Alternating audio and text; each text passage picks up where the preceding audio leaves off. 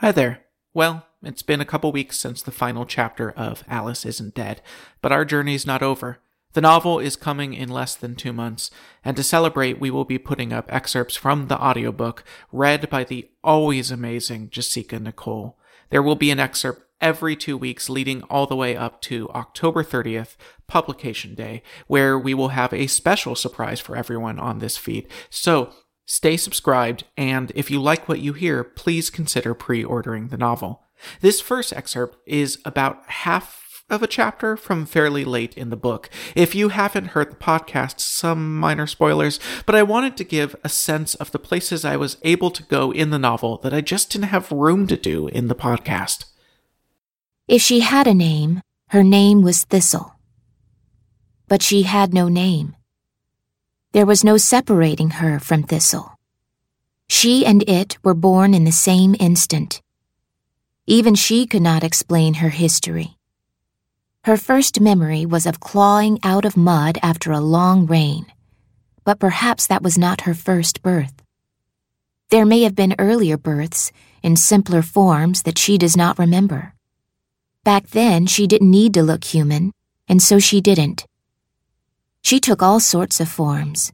A bird of prey with long white feathers, a burrowing creature with long white teeth, a plant with thorns that broke off and putrefied in the flesh. Her name and form did not interest her. What interested her was the effect she could have on the world. Once humans came, she mimicked them, seeing in them a unique opportunity to cause new pain. It is difficult to track her history once she blended in with people. Which were acts of isolated human cruelty, and which were influenced by her whispering. In 1873, a traveling doctor and salesman of cure-all medicine arrived in the town of Okmulgee, Oklahoma. The sign on the wagon said, "Thistle Modern Miracles of Health." He spoke and sold in town for a few days and moved on. His assistant, a small woman who introduced herself variously as Miss Wheel and Miss Knight, took the coins and offered in exchange vials of a dark blue and bitter medicine. 3 weeks later, everyone who had tried the medicine died of a lingering and painful condition that manifested first as a red bulging in the skin and then incurably infected the brain. The town doctor died himself before he could give an educated opinion of the plague, having disbelieved in the medicine but having sampled it for his own edification. And by the time another doctor was allowed to see the bodies, they had disintegrated into a marshy sponge that smelled peppery and sour. 1901, Chicago. 13 missing children over one summer. Disappearances traced to a new shop. Thistle Goods and Butchering. Staff and owners disappeared before questioning, but were described by neighbors as a crew of oddly shaped men acting under the orders of a small, frail woman who called herself Madame Tile. The evidence found in the shop required the complete demolition of the structure, as the horrors there made it beyond rehabilitation. 1955, Missoula. The only synagogue in town burned down by a group of men with faces that no one would admit they recognized as their friends and neighbors.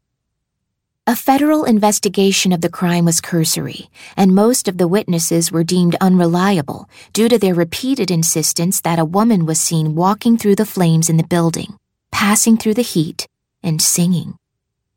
The case was closed with little investigation. Most of the Jewish community moved away. People didn't talk about the burning much, and soon, even the witnesses wouldn't say that they had been there.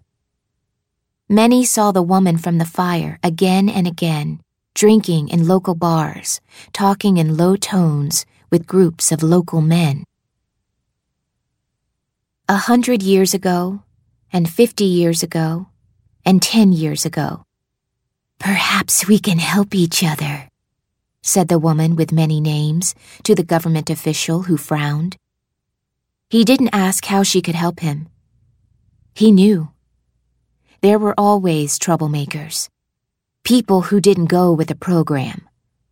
Communists, civil rights agitators, even plain old liberals.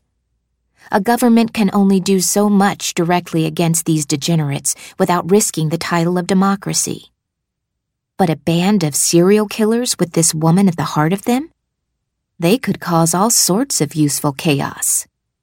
"Perhaps we can help each other," said the woman with many names, and the government official felt his skin crawl, but he nodded. "Yes, I think we can." She smiled. She had this conversation with many government officials over many years, and they always said yes. No one could resist the terrible freedom she offered.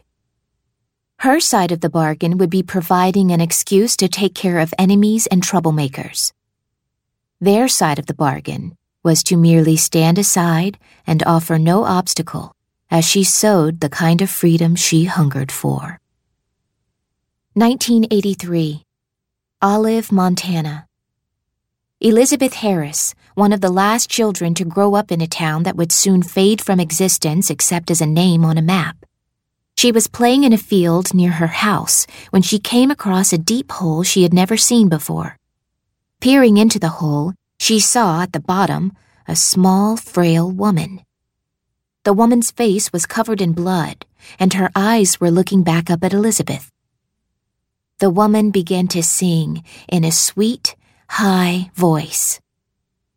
"Oh, martyrs," she sang. "Oh, soldiers of a lower cause." Elizabeth turned and ran. She would not put together until later that evening, but subsequently would be unable to forget that as the woman sang, she had been slowly floating up out of the hole toward the surface. Elizabeth moved away from Olive as soon as she was old enough, and dreamed of that woman's song and the whites of her eyes floating slowly upward at least once a month for the rest of her life. Once again, if you enjoyed that, please go to AliceIsn'tDead.com, where you can get information about the novel and about the upcoming 17-city book tour. Pre-ordering means the world to authors, so please consider it. Thanks.